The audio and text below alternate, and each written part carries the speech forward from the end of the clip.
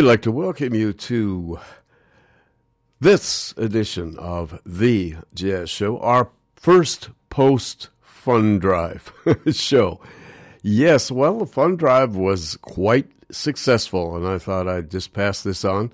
And there are still some very late donations coming in. Our goal was $40,000. We got to $38,300. And I'd just like to congratulate and thank everybody who contributed. You can still do it just by going online if you forgot or you didn't have the money at the time or anything like that. But we're very, very happy here at CITR, and we can achieve some of the goals that we've set out for ourselves. All right, this is The Jazz Show, a regular feature on CITR. My name's Gavin Walker, and we have some of the very best of jazz music for the next 3 hours. And we're going to do two things tonight, just two on the agenda. Our jazz feature, which is first, celebrating the 85th birthday of one of the great innovators of jazz, alto saxophonist, occasional trumpeter, occasional violinist, composer, someone who really, in many ways, revolutionized jazz in the early 60s when he brought his band to New York and created all kinds of controversy. I'm talking about a gentleman whose birth name is Randolph Denard Ornette Coleman. He is known, of course, now as Ornette Coleman. And today, he's 85. He is still performing.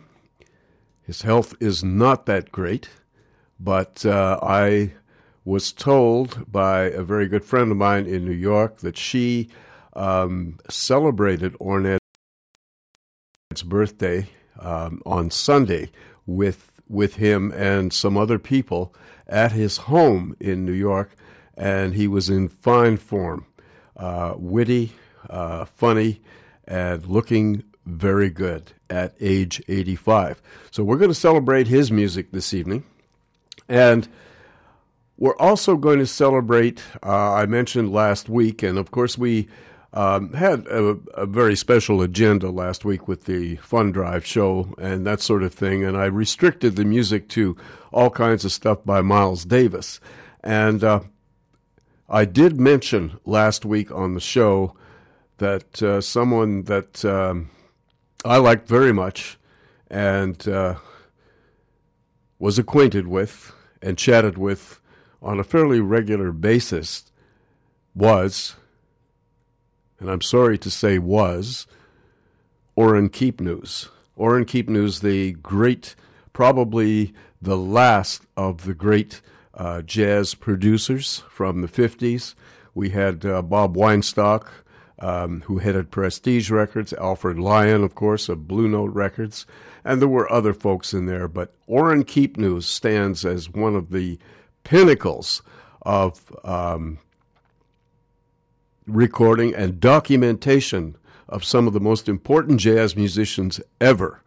And we're going to dedicate, after our jazz feature this evening, we're going to play a number of recordings by such people as Bill Evans, Wes Montgomery, Cannonball Adderley, Thelonious Monk, that Orrin Keepnews was responsible for recording. And, of course, recorded some of their very best work. He was a producer that I know of no musician that said anything bad about Orrin Keepnews.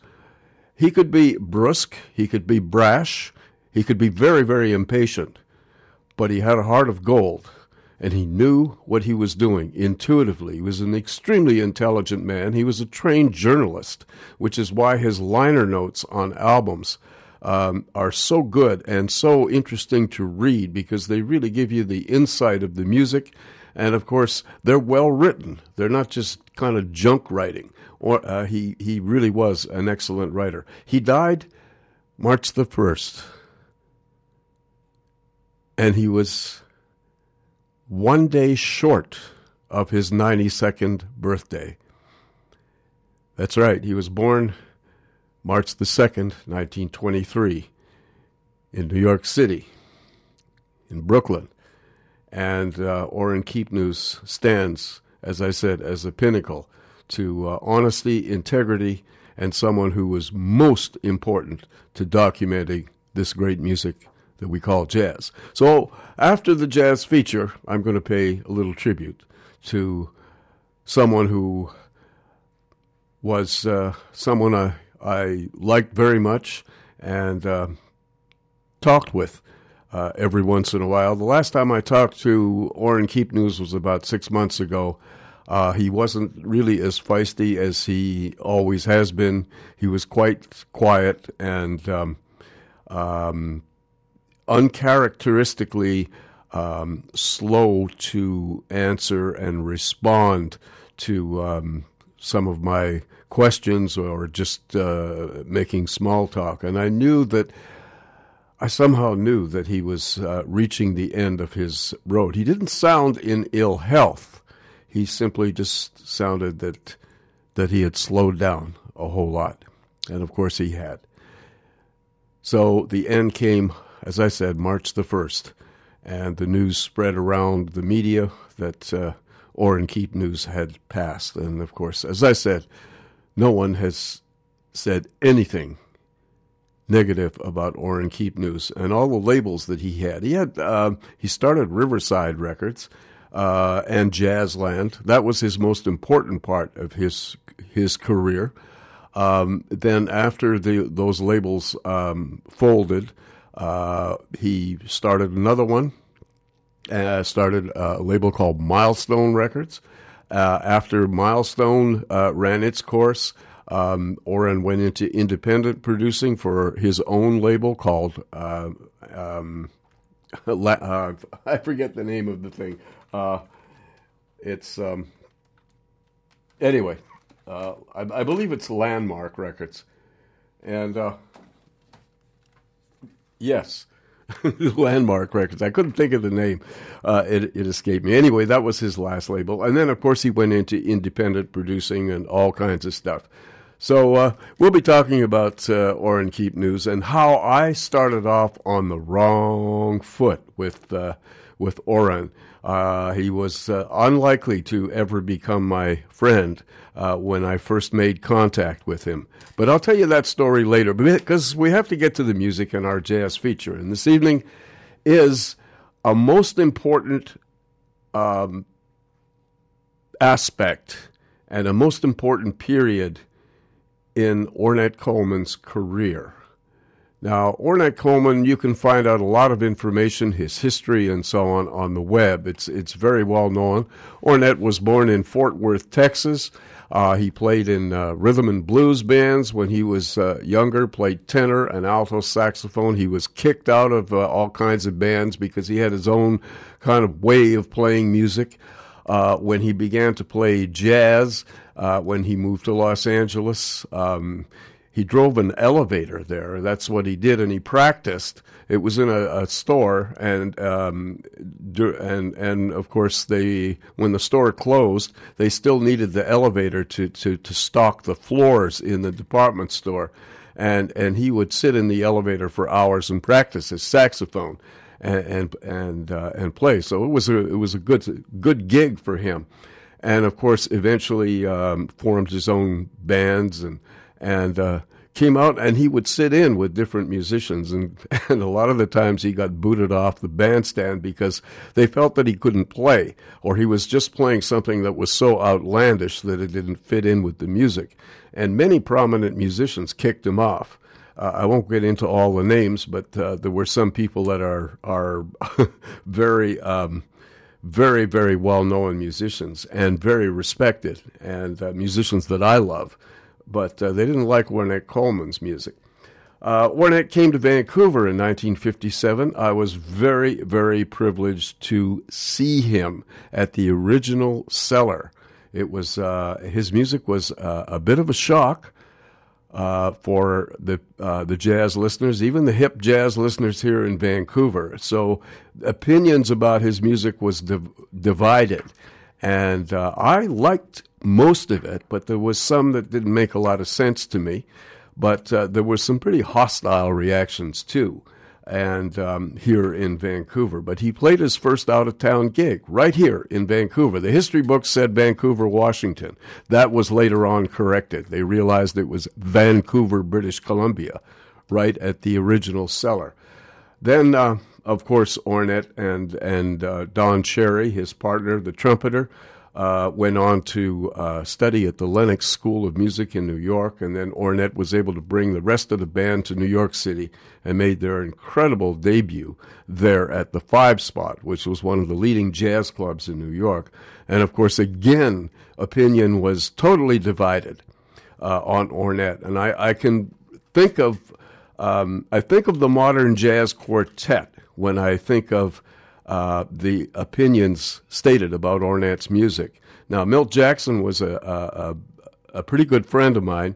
Milt Jackson did not like Ornette Coleman. He said, if everybody starts to play like that, that's the end of jazz.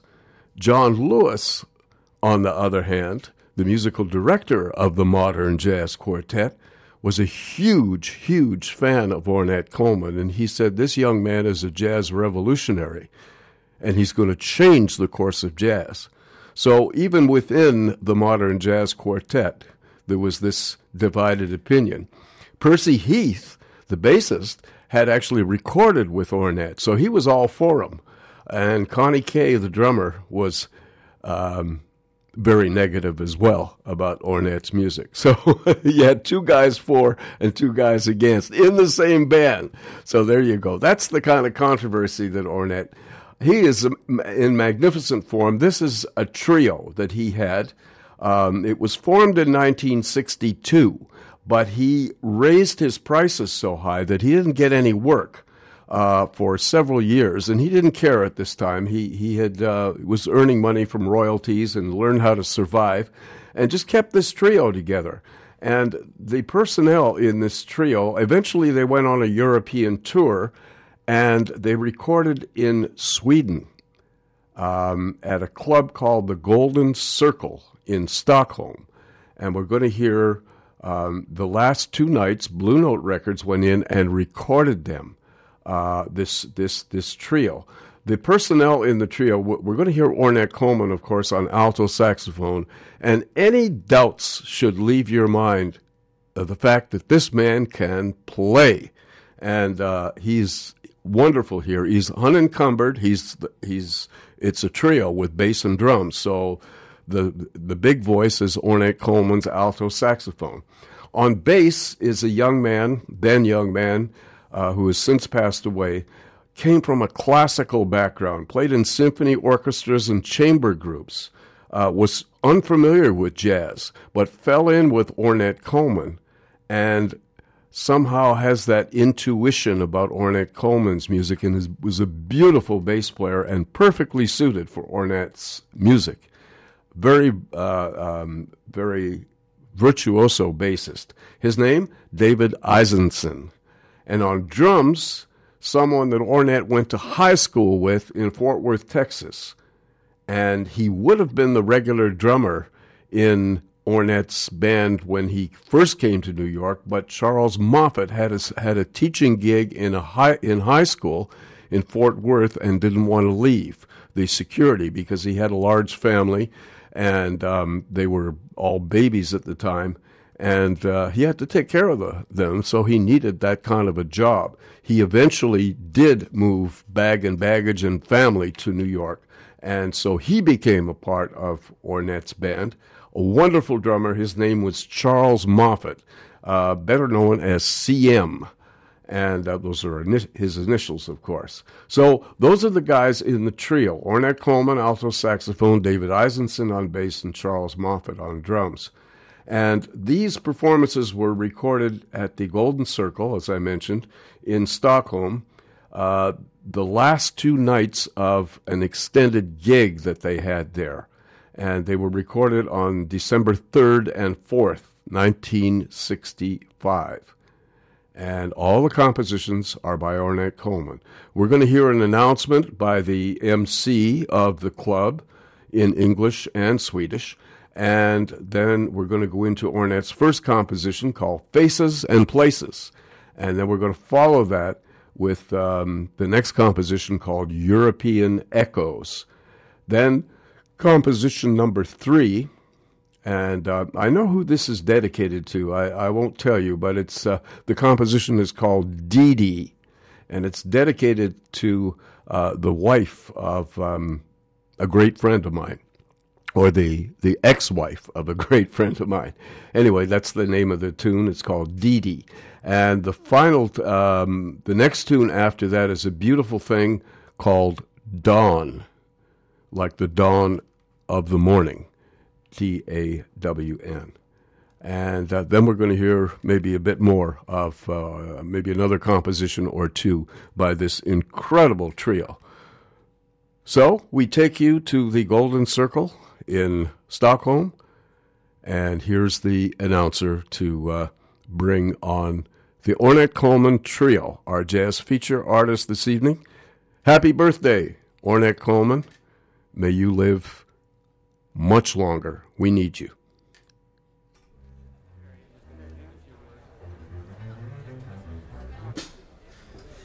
Får jag lov att presentera Ornette Coleman Trio.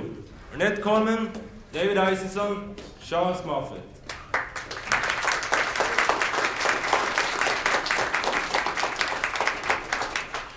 Det är idag sista dagen så vi har det stora nöjet att ha denna fantastiska trio här. Och jag tycker de är värda en kraftigare applåd och fick.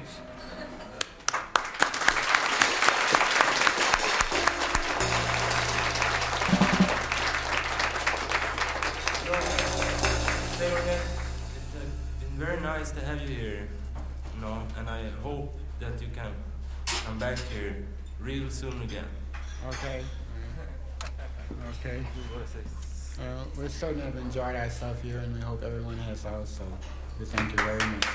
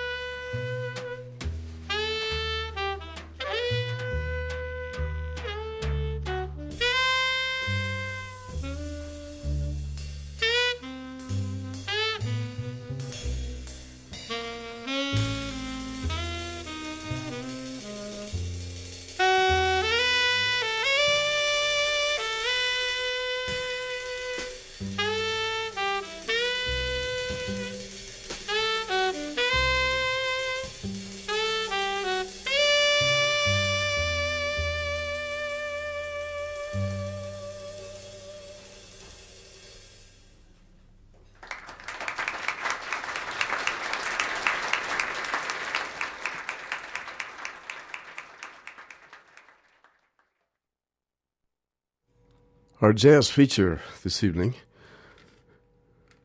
the music of Ornette Coleman, who was celebrating his 85th birthday on this day, March the 9th. He was born in Fort Worth, Texas, and came up playing the tenor and alto saxophone in rhythm and blues bands, and moved on to forming his own group, and of course, in many ways, revolutionizing jazz music. This was an important period in Ornette's life.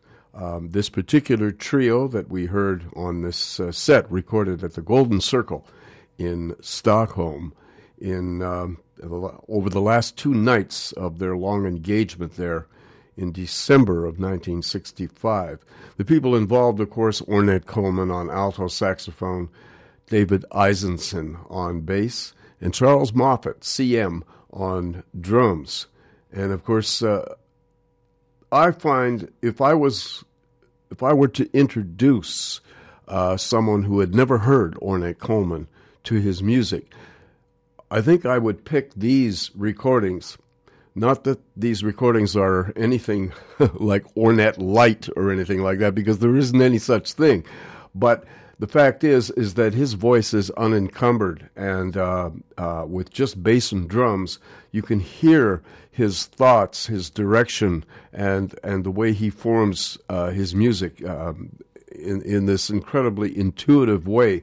And any doubts, of course, that people have had about his musical ability, sure, music is a matter of taste, and somebody may say, well, I don't like his sound very much, or somebody may say, I love his sound. You never know. I'm a huge fan of Ornette Coleman, and I would be remiss to say that he doesn't know how to play. Some people say that. Even to this day, with all the honors and accolades that he has and had in his life, doctorate degrees and grants and all kinds of things, there are still people that sort of scratch their heads about Ornette Coleman's music. And some of it is some of his music, yes, is very challenging, but I don't find this music at all challenging. It's challenging, yes, but it's also accessible. And I thought that this was one of the better ways to celebrate Ornette Coleman and his accomplishments by playing these magnificent recordings. Ornette was under contract with Blue Note Records for about 2.5 years, and recorded some very, very important albums for Blue Note, including this album, which was actually issued first on 2 LPs, Volume 1, Volume 2, and then eventually on 2 CDs, of course. And these were all Ornette Coleman compositions. So we began with an announcement by the Swedish MC of the Golden Circle. Then we went into the first tune, called Faces and Places. And the second tune was kind of a cute little waltz, sounded very simple, almost childlike in its melodic content. And that was entitled European Echoes. And tune number 3 was a happy, bouncy kind of a tune called Dee Dee. And then the final 2 tunes we heard were more introspective. And of course, that's a big part of Ornette Coleman's music too. Following Dee Dee was a composition called Dawn, D-A-W-N, for the morning dawn, of course. And the final composition, once again dedicated to morning, was called Morning Song. And there we have it, our jazz feature tonight, celebrating the 85th birthday of one of the great icons of improvised music and jazz music, Ornette Coleman. We heard his trio, David Eisenson on bass and Charles Moffett on drums, and of course Mr. Coleman on alto saxophone. And next up, our tribute to the great Orrin Keepnews. We're going to be playing some iconic recordings for the remainder of the show by such people as Wes Montgomery, Thelonious Monk, and so on and so forth. A couple of brief announcements, and we'll be right back. Hope you enjoyed the jazz feature. My name is Gavin Walker. This is The Jazz Show on CITR FM 101.9 or on the web, www.citr.ca. Also, one more thing before we hit the announcements. We got, in our fund drive, $38,000 and $38,300. And there's still more to come. So our goal was $40,000. So in this day and age, we have almost got there. And, of course, we'll be able to accomplish all the things that were planned to do with the fund drive money. And we are eternally grateful for all of you out there who contributed to CITR and all the various shows as well, and especially those that contributed to The Jazz Show.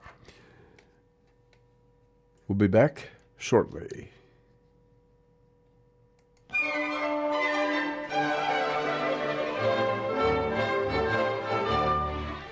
Want to know what's up at UBC?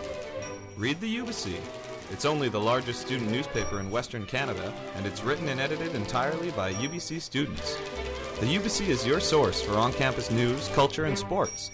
New editions come out every Monday and Thursday. For breaking news as well as amazing videos and blogs, check out ubc.ca.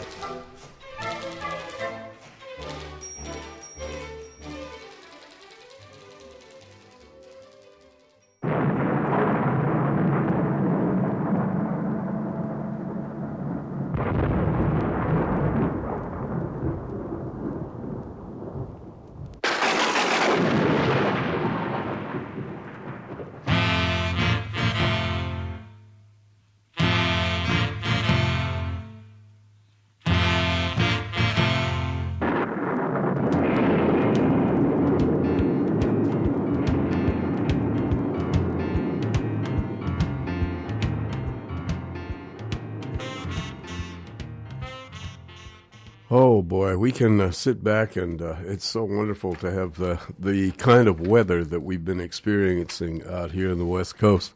I know there's been a lot of gloating going on the internet where pictures have been of the cherry blossoms and streets in Vancouver that are just bursting with this kind of spring stuff that happens here, and sending the pictures back to these dismal places called Toronto, Montreal, New York, etc.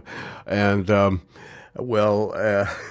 folks are not too happy to receive those because they're still in the dead of winter, and there's still piles of snow. I've seen pictures in Montreal and New York and various eastern cities that are just... well, forget it. We're so happy to be out here, even though it's the most expensive city in the world, and we've got a bunch of corrupt politicians, and we have this crazy vote coming up, yes or no, for public transit, all this kind of stuff. When the weather's like this, we forget about all that kind of nonsense and just enjoy ourselves, which is what we should be doing. Forget about all that other stuff. Anyway, the weather. A bit of a change this week, but tonight is partly cloudy with some fog patches and a low of 3. And then tomorrow is a mix of sun and cloud, and then it's going to cloud up later on in the day completely, and then maybe some evening showers tomorrow night with a low of 3 and a high of 12. Still fairly warm. Wednesday, the outlook there is rain with a low of 8 and a high of 12. Thursday, cloudy with a 40% chance of a shower, a low of 9, high of 12. Friday is cloudy with a low of 8, high of 14. Saturday, periods of rain with a low of 8 and a high of 15. And Sunday is cloudy with a 60% chance of a shower with a low of 7, high of 13. So that's pretty well sums up the picture for the week. Our tribute to the great Oren Keepnews, the owner, the record producer, the writer of the owner of Riverside Records, Jazzland Records, Milestone Records, his own label, Landmark Records. He also produced records for the Fantasy label and was integral to recording such great artists as Thelonious Monk, Bill Evans, Cannonball Adderley, Brother Nat, Wes Montgomery, Johnny Griffin, Jimmy Heath, McCoy Tyner, Joe Henderson, Lee Konitz, Gary Bartz. The names go on and on and on. Orrin Keepnews was the last of the great record producers, and he was a man who, as I mentioned before, treated all the musicians fairly, respected musicians a great deal. And I know of nobody who talked bad about Orrin Keepnews. He was always very fair, very upfront. You know what you were getting when you recorded for Orrin Keepnews. He would show you the dollar figures. That's what he would pay you. No rip-offs, none of that kind of stuff, which, of course, infected so many recording labels. He was held in very high esteem. And as I mentioned before, he could be brusque. He could be nasty sometimes. He certainly, if he was rubbed the wrong way, look out. He'd get you. He had a voice like broken glass, and he was quite something. But he was also very fair and very, very warm-hearted, and he was quite the character. He was born in the Bronx of Jewish parents. March the 2nd, 1923. He was a smart guy. He graduated from Columbia University with a degree in English in 1943, and then he was drafted the last couple of years of the Second World War, and he worked as a radar man and was involved in bombing raids over Japan in the final months of World War II. He returned, of course, and took graduate studies. He had a GI grant after being involved in the war and the armed forces or the Air Force, and returned to graduate studies at Columbia in 1946. And he was working as an editor for book publishers, the famous Simon & Schuster, and he moonlighted as an editor of a jazz magazine, a small jazz magazine called The Record Changer.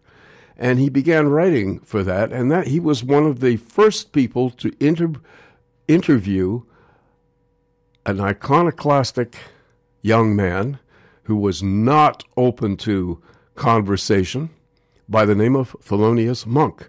And Orrin Keepnews wrote the first profile of Thelonious Monk, and a very respectable one as well. He started his own record label with his partner Bill Grauer, and they founded Riverside Records. And, of course, this was one of the most important jazz labels.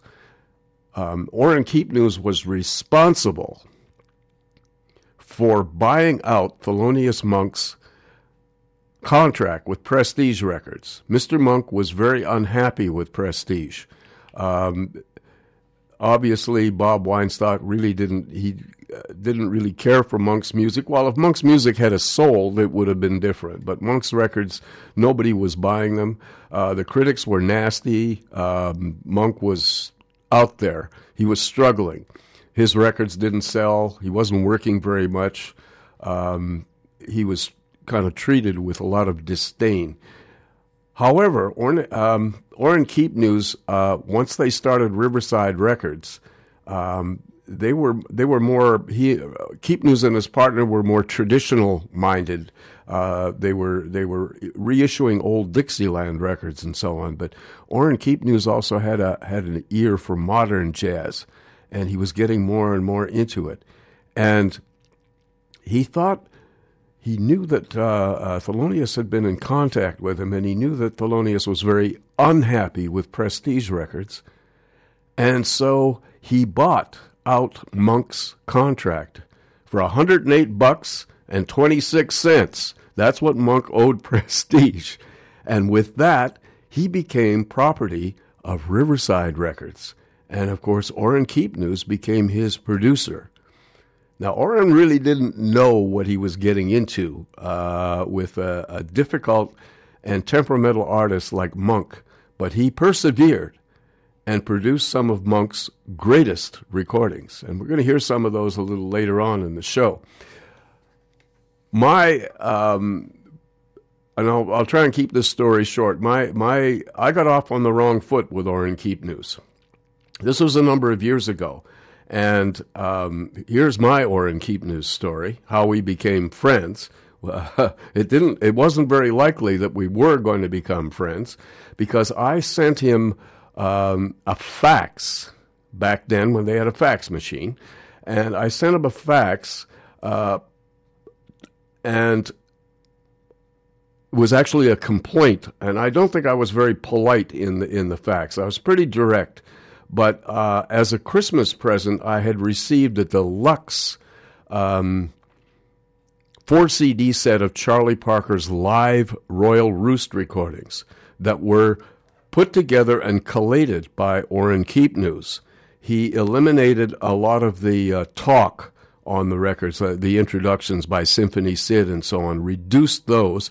And, of course, the production was deluxe. The music sounded the best I ever heard it, considering the source, broadcast recordings and so on.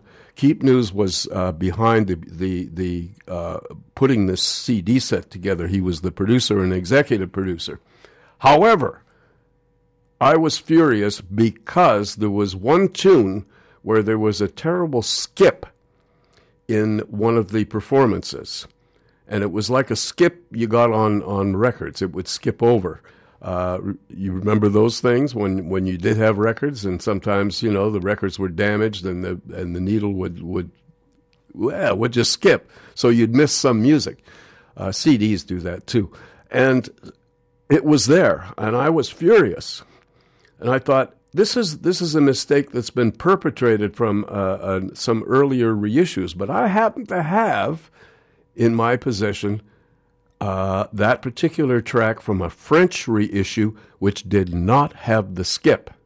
And so I wrote this fax to Orrin Keep News complaining that this skip was on there, and as producer, he should have corrected this, because I owned it. I owned a French copy that didn't have the skip.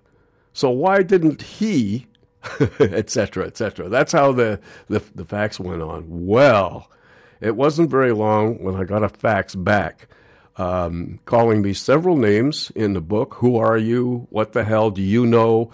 No, this is none of your business. Blah, blah, blah. It was pretty insulting, as a matter of fact. And also, it ended with, I never want to hear from you again. I've said my piece. That's it. Case closed. So I was furious. I thought, what an ignorant man to do this. I was really angry about it. And I thought, you know, I'm gonna send him something. I'm gonna make a tape, a cassette tape, and send it to him. Because I had his home address. I'm going to send the faultless take without the skip and the take with the skip and say, here's proof of this, and be a little more polite in a letter to him.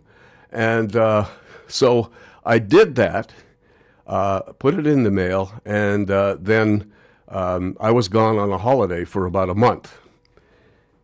When we returned from the holiday, my partner at the time said to me, there's a fax for you, because it was her machine that was a fax machine.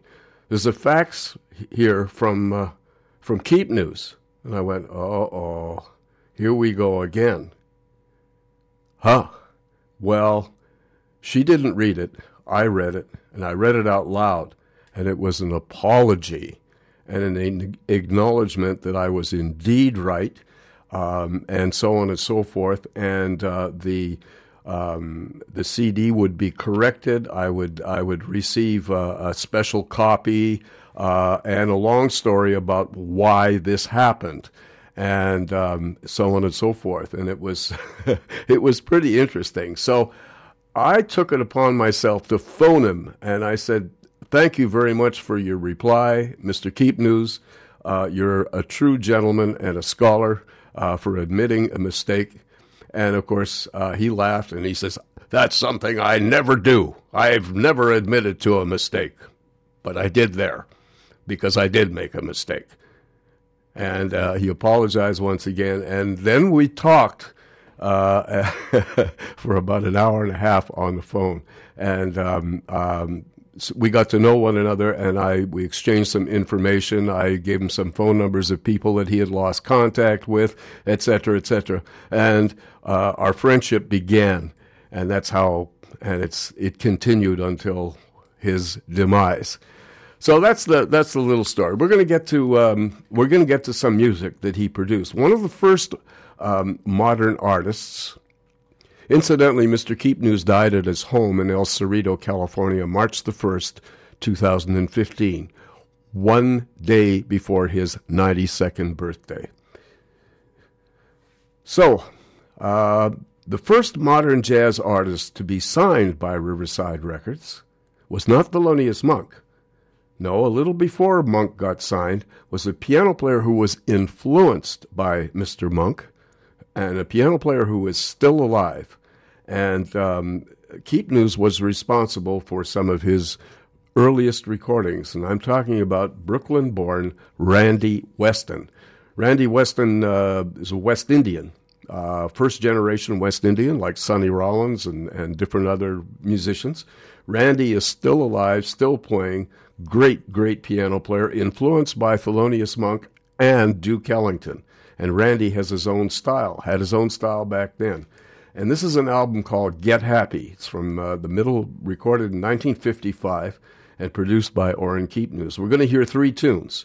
Randy is accompanied by Sam Gill on bass and Wilbert Hogan on drums. We're going to hear three tunes. The first one is a standard tune called Get Happy, which is the title track. The second tune, you got to check this out.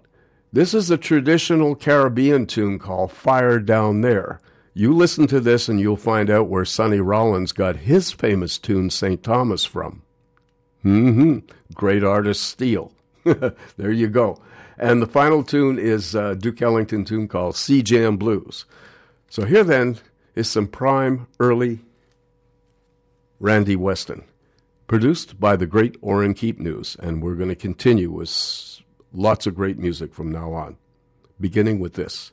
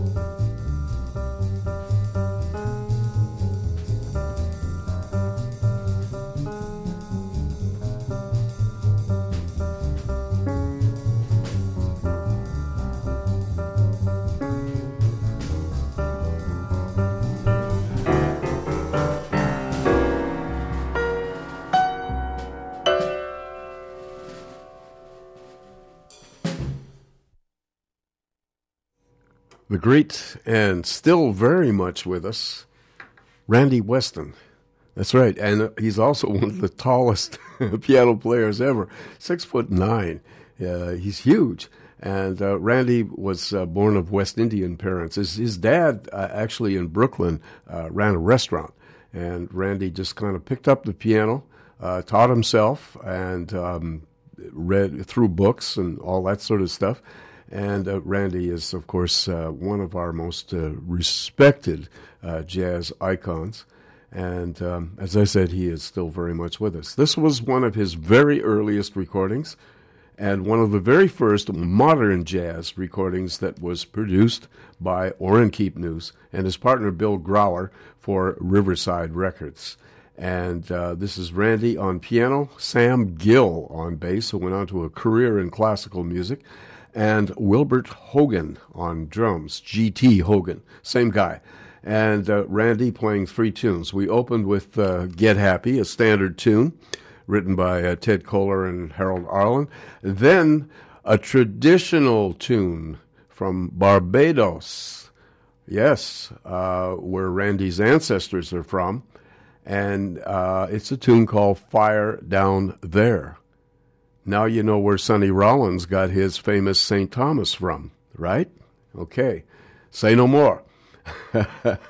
All right.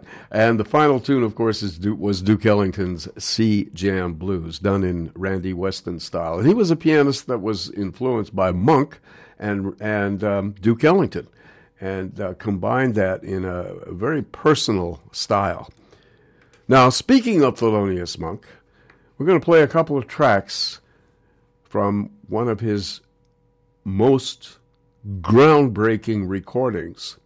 This is one of the few recordings where Orrin Keepnews actually had a hand in producing this piece of music. Now, he didn't often do this.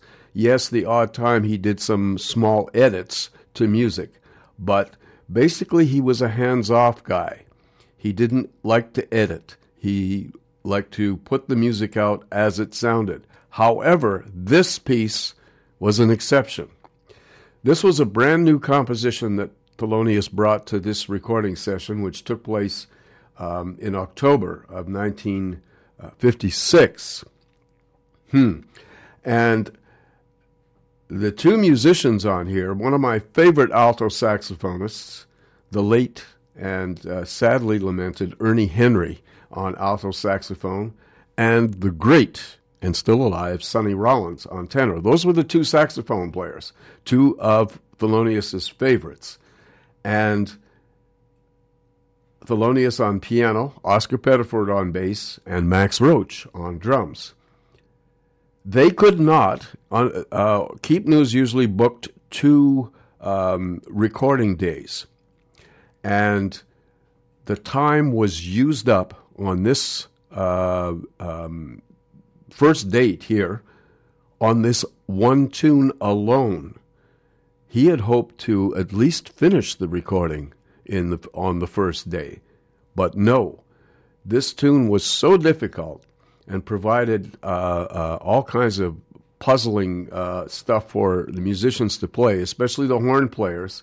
They could not get this down. It would start out okay, and they'd play great solos, and then it would get to the end where they had to repeat the theme, and they couldn't do it. They never made a complete take. They tried about 15, 20 times and weren't able to do a complete, unedited take of this tune.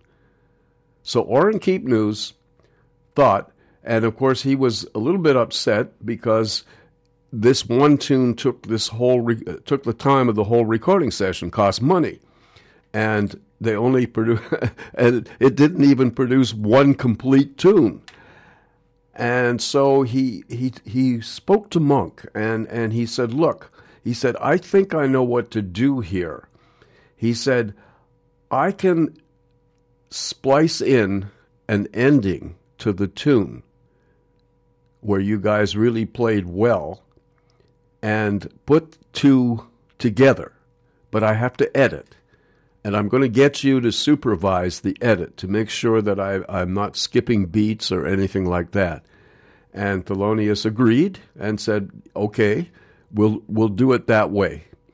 And which was surprising, because normally Monk would have said, forget it. We'll come back and try it again another day. But no, he agreed to it because the solos and the opening of the tune was so good. It's just that the band was never able to complete it. They would botch the ending or botch the beginning, play a great solo and do the ending properly. So, either way. So that was one of his few forays into actually putting something together through electronic means. And that's about the only time he ever did this. So we're going to hear this piece of music, this extremely difficult piece of music, which was so foreign to the horn players and everyone else in the band except for Monk himself. And the tune is the title track from this famous album. It's called Brilliant Corners. And we're going to follow that with a ballad that Monk wrote for his dear friend Panonica, Baroness Nika Rothschild, who was a mentor and a sponsor and a fan of Thelonious Monk's. They were lifelong friends, and he wrote this second tune for her and used her full name, which is Panonica, and that's the title of the tune. So we're going to hear Brilliant Corners and Panonica from this famous album, Brilliant Corners, produced by Orrin Keepnews. Here we go.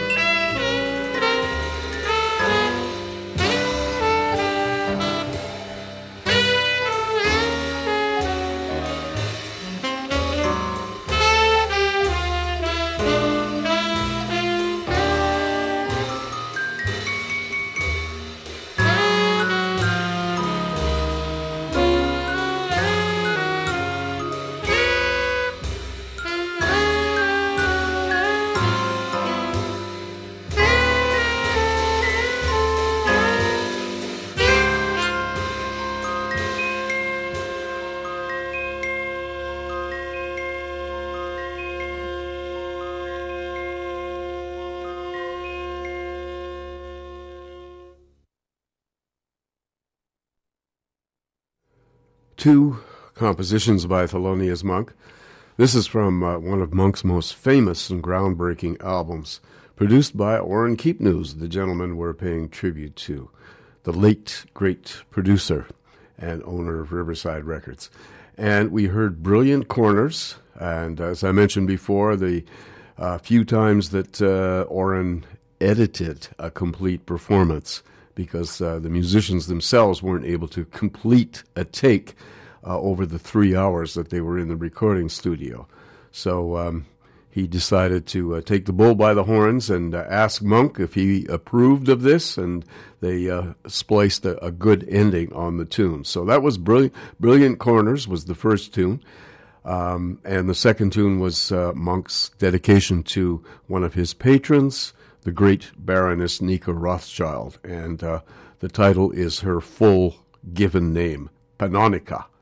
And we heard Thelonious on piano, and on the second tune also on Celesta, and on alto saxophone, the late, great, and sadly lamented Ernie Henry, the late, and on alto, Sonny Rollins, of course, one of Monk's all-time favorites, on tenor saxophone, Oscar Pettiford on bass, and Max Roach on drums. We have one more by Thelonious Monk that I'd like to play for you. This is his famous quartet, which unfortunately was not, they couldn't reach an agreement with Prestige Records.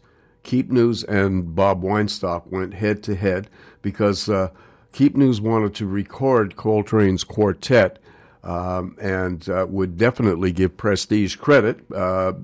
Monk, of course, was under contract with his label. Coltrane was under contract with Prestige. But somehow they couldn't, they butted heads and couldn't reach an agreement. So this band was one of the most important bands in jazz history. It was as important as Charlie Parker and Dizzy Gillespie together and so many other important bands, but there were, it was only later on that a few recordings of this seminal quartet came out.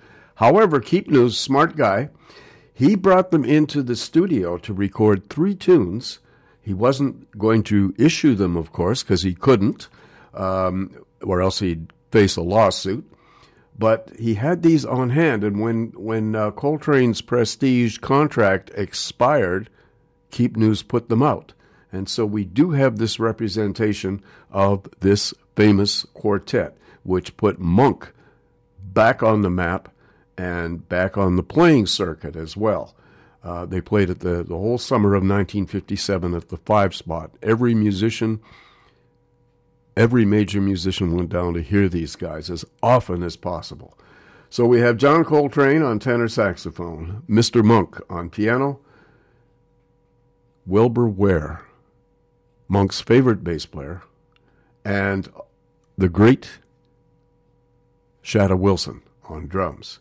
And we're going to hear a tune called Trinkle, Tinkle, one of Monk's most difficult compositions. And we'll close the Monk set with this one, produced, of course, by Orrin Keepnews.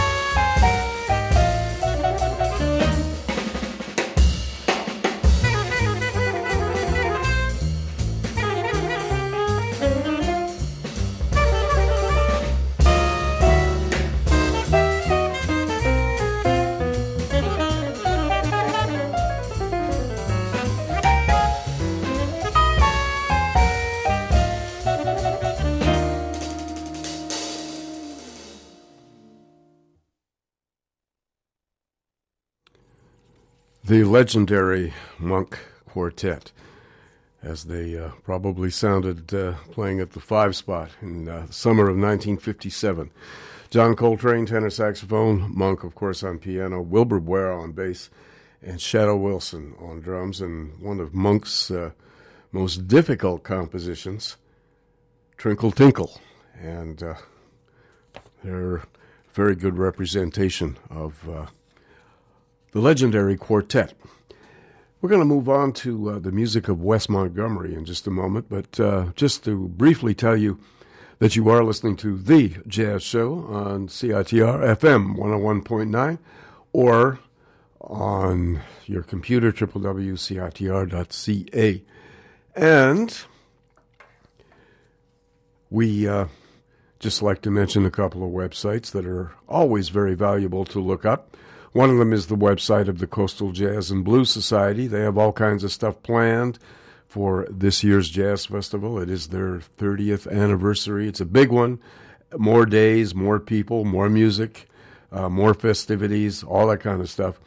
And to check it out and buy tickets and do all that kind of stuff, just get onto their website, coastaljazz.ca. Everything is on there, and all the information that you might need, including all the schedules and everything that they've already publicized. And tickets are on sale for many of the events, so you can do that as well.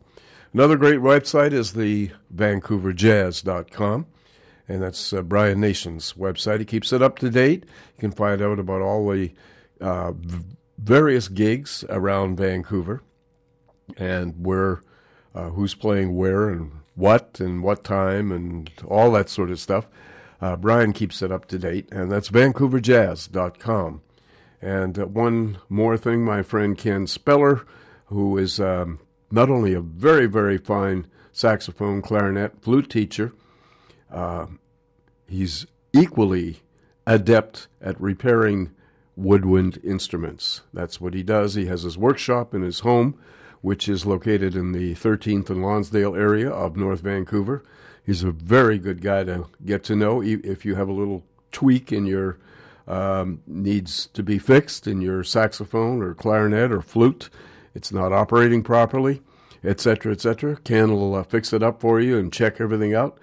Very reasonable prices, and he's very, very good. And a lot of professionals are going to Ken. And as I said, he keeps his prices down because he works from home. Phone number, 778-800-1933, 778-800-1933. Or you can reach him at kspeller, that's an email, kspeller _14 at yahoo.ca, kspeller _14 at yahoo.ca. Wes Montgomery was not really a discovery of Orrin Keepnews. It was a discovery of Cannonball Adderley. They were visiting Indianapolis, and they heard Wes at an after-hours club. And because Cannonball and Orrin Keepnews had already established a relationship, Cannonball phoned Orrin and said, "You gotta hear this guy. You gotta come out. You have to check him out. He's the most amazing guitar player." Wes Montgomery? Who's that? Anyway, Orrin soon found out and brought Wes to New York. The first album was with Wes's working band that he had with Mel Ryan on and organ, and sometimes George Brown on drums. But this album really put Wes Montgomery on the map, because this was Wes with a group of very high-end musicians, very prominent musicians, and he was only too happy to work with these guys. We heard the poet of the piano, Tommy Flanagan, Percy Heath on bass, and brother Albert Tootie Heath on drums, a stellar New York rhythm section. And this album became a bestseller for Riverside Records, and it is considered one of Wes's finest albums. We're going to hear two tracks from it.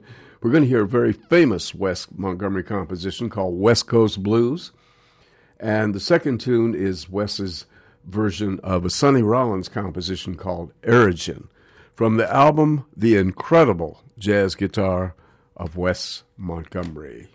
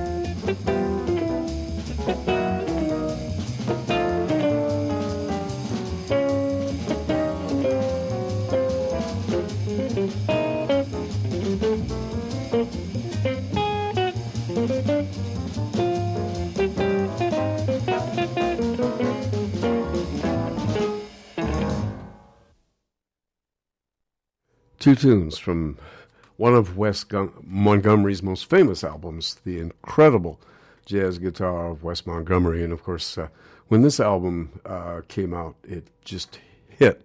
Everybody was listening to Wes, and he was all over the jazz radio waves. And this was the album which catapulted Wes Montgomery to be an influence and, of course, famous in the jazz world, Wes Montgomery. He seemed to have come out of nowhere, but of course, musicians don't come out of nowhere. He worked very, very hard at his craft. And interestingly enough, Percy Heath echoes Ron Carter, who appeared on another recording session when the three musicians, Tommy Flanagan on piano, Percy Heath on bass, and Albert Heath on drums, assembled in the studio. There was absolutely no sheet music around or anything like that. They weren't. They were kind of puzzled by all of this because normally on recording sessions there's sheet music, and sometimes things are rewritten to record with special chords and all that kind of stuff, and a lot of written music, and there was none there. And of course, Percy was so used to working with within the discipline of the modern jazz quartet. He was a little puzzled by this thing, and of course, they didn't know that Wes Montgomery never read music at all. He played totally by ear, and of course, played the guitar in a very unorthodox way with his thumb. Didn't use a pick, and that's the kind of genius that Wes Montgomery was at, and just an amazing musician and a beautiful person as well, Wes Montgomery. So it was Cannonball Adderley who had established a relationship with Orrin Keepnews. Orrin signed Cannonball to his label after during Cannonball's tenure with the famous Miles Davis Sextet, and began recording Mr. Adderley. And not only was Keepnews a backer of Cannonball, a fan, and so on, they became great and respected friends. They loved one another. And Cannonball eventually produced records for Riverside. He acted sort of as because he was on the road so much, he would phone Keepnews, as he did with Wes Montgomery, and say, hey, you got to hear this guy. You got to record this guy. He recommended a lot of musicians that he was exposed to and brought them to Orrin's attention. Anyway, this is the first album that Orrin produced, and the initial album that Cannonball did for Riverside Records. He was only too happy to sign with that label. He was with Mercury before that, and they didn't push any of his albums, so he was unhappy with Mercury. And when his contract expired, he was only too happy to hook up with Orrin Keepnews. Realized that he got a very honorable man on his side.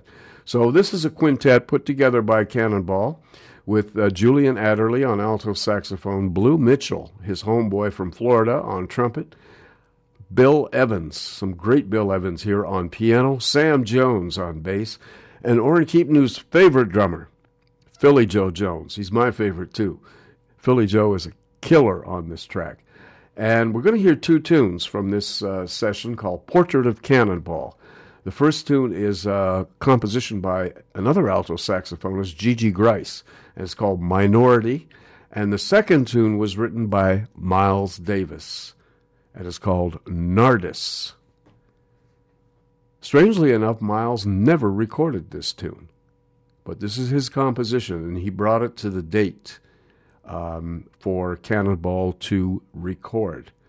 And we'll hear the first version of this tune, Nardis. Minority first, Nardis second.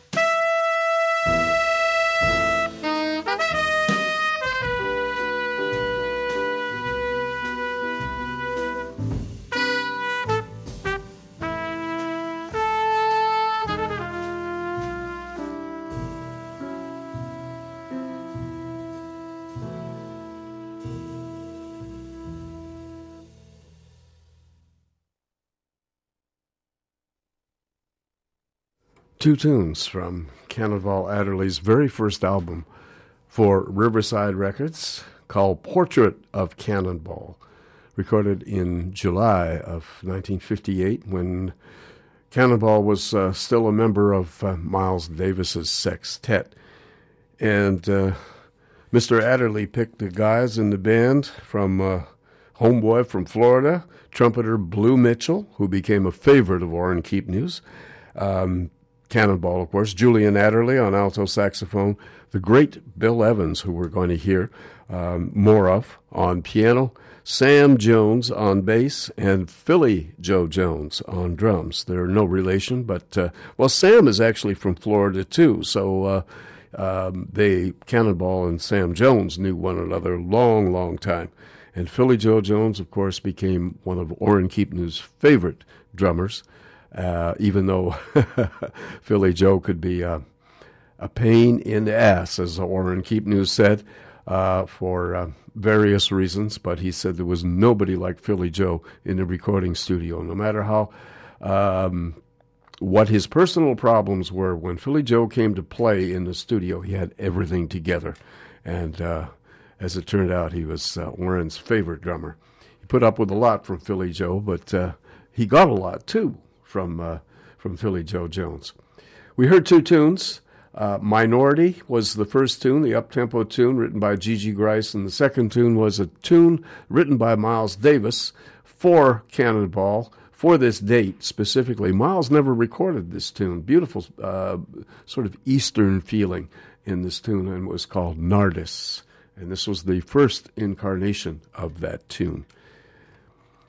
Incidentally, I forgot to tell you the tunes that Wes Montgomery played on the earlier set. We heard Wes's famous composition, West Coast Blues, and then the up-tempo Sonny Rollins composition called Erigen. And Wes, of course, performed with Tommy Flanagan, Percy Heath, and Albert Tootie Heath, a stellar New York rhythm section, and, of course, Mr. Montgomery on guitar. Okay, we are going to move now to these very famous recordings by pianist Bill Evans, recorded at the Village Vanguard. These were among the last recordings that featured the legendary bassist Scott LaFaro. And, of course, his death from a car accident affected Bill Evans for many, many, many years. And there was something extremely magical in this trio, and we owe it to Orrin Keepnews for bringing his recording equipment and recording Bill Evans at the Village Vanguard. These recordings, of course, are among the greatest that Bill Evans ever made. We're going to hear three tunes from this set. A standard first to open the set called Detour Ahead, and a great composition that was recorded by many people. And then we're going to follow that with a composition by Scott LaFaro entitled Gloria's Step. And incidentally, Detour Ahead, that's a tune written by Herb Ellis and Johnny Frigo, and bassist Bob Carter. A great song. Detour Ahead is the first tune, and then Scott LaFaro's Glorious Step. And the final tune is a very famous Bill Evans tune that he wrote for his niece. And, of course, everybody knows the tune. It's called Waltz for Debbie. Bill Evans on piano, Scott LaFaro on bass, and Paul Motion on drums.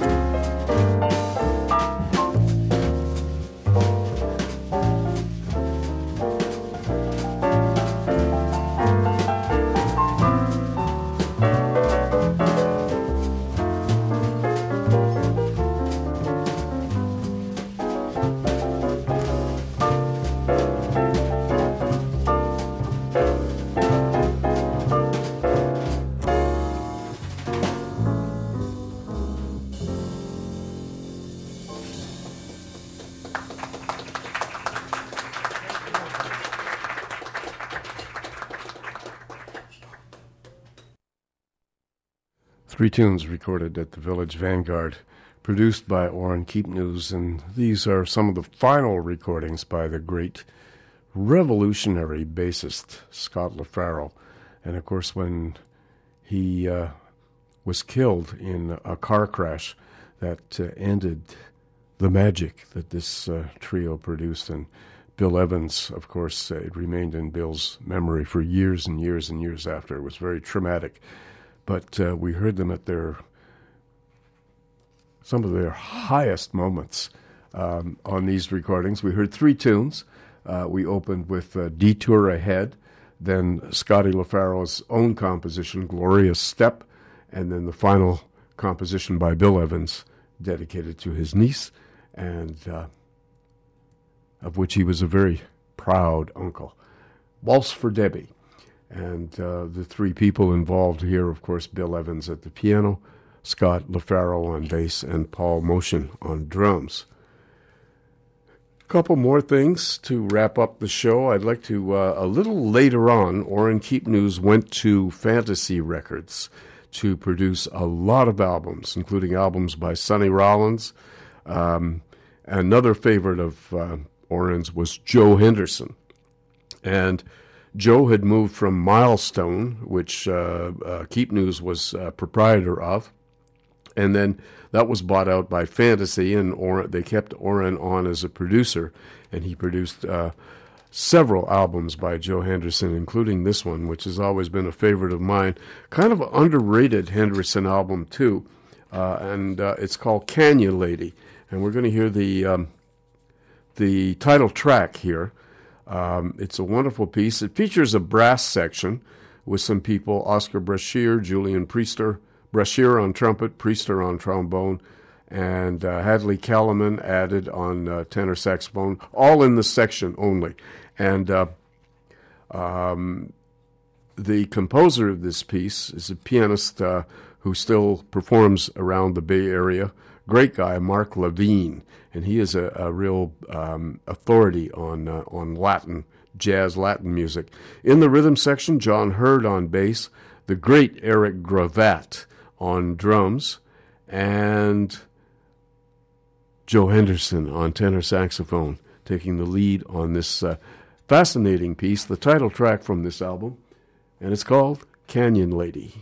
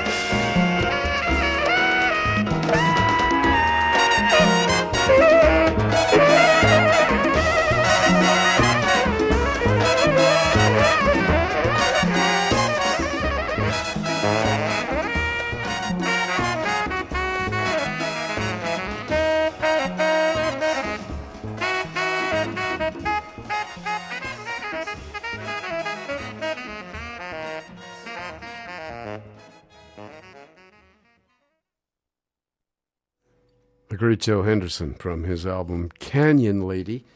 And that featured some pretty interesting personnel people. We had a brass section in there, augmented by Carmelo Garcia on timbales.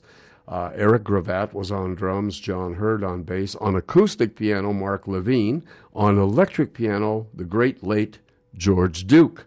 And that was Mark Levine's composition and arrangement as well. And, of course, the featured soloist in that was the great Joe Henderson. And, of course, this was one of the many albums, and I think an underrated Joe Henderson album, produced by the great Orrin Keepnews.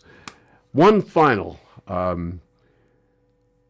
recording by someone that Keepnews embraced and recorded a lot on his own label, which he started late in his career. That's a label called Landmark Records. And Keepnews recorded some great people on there, including the late and wonderful Mulgrew Miller. And we're going to hear a composition by Mulgrew Miller to close the evening here on The Jazz Show. This is, again, an Orrin Keepnews production. We're paying tribute to the great impresario and record producer, and someone who all the musicians that he was associated with loved. And unlike some of these guys, Orrin was a fair and honest man, and the musicians loved him. He loved musicians, and they produced some of their greatest recordings for him.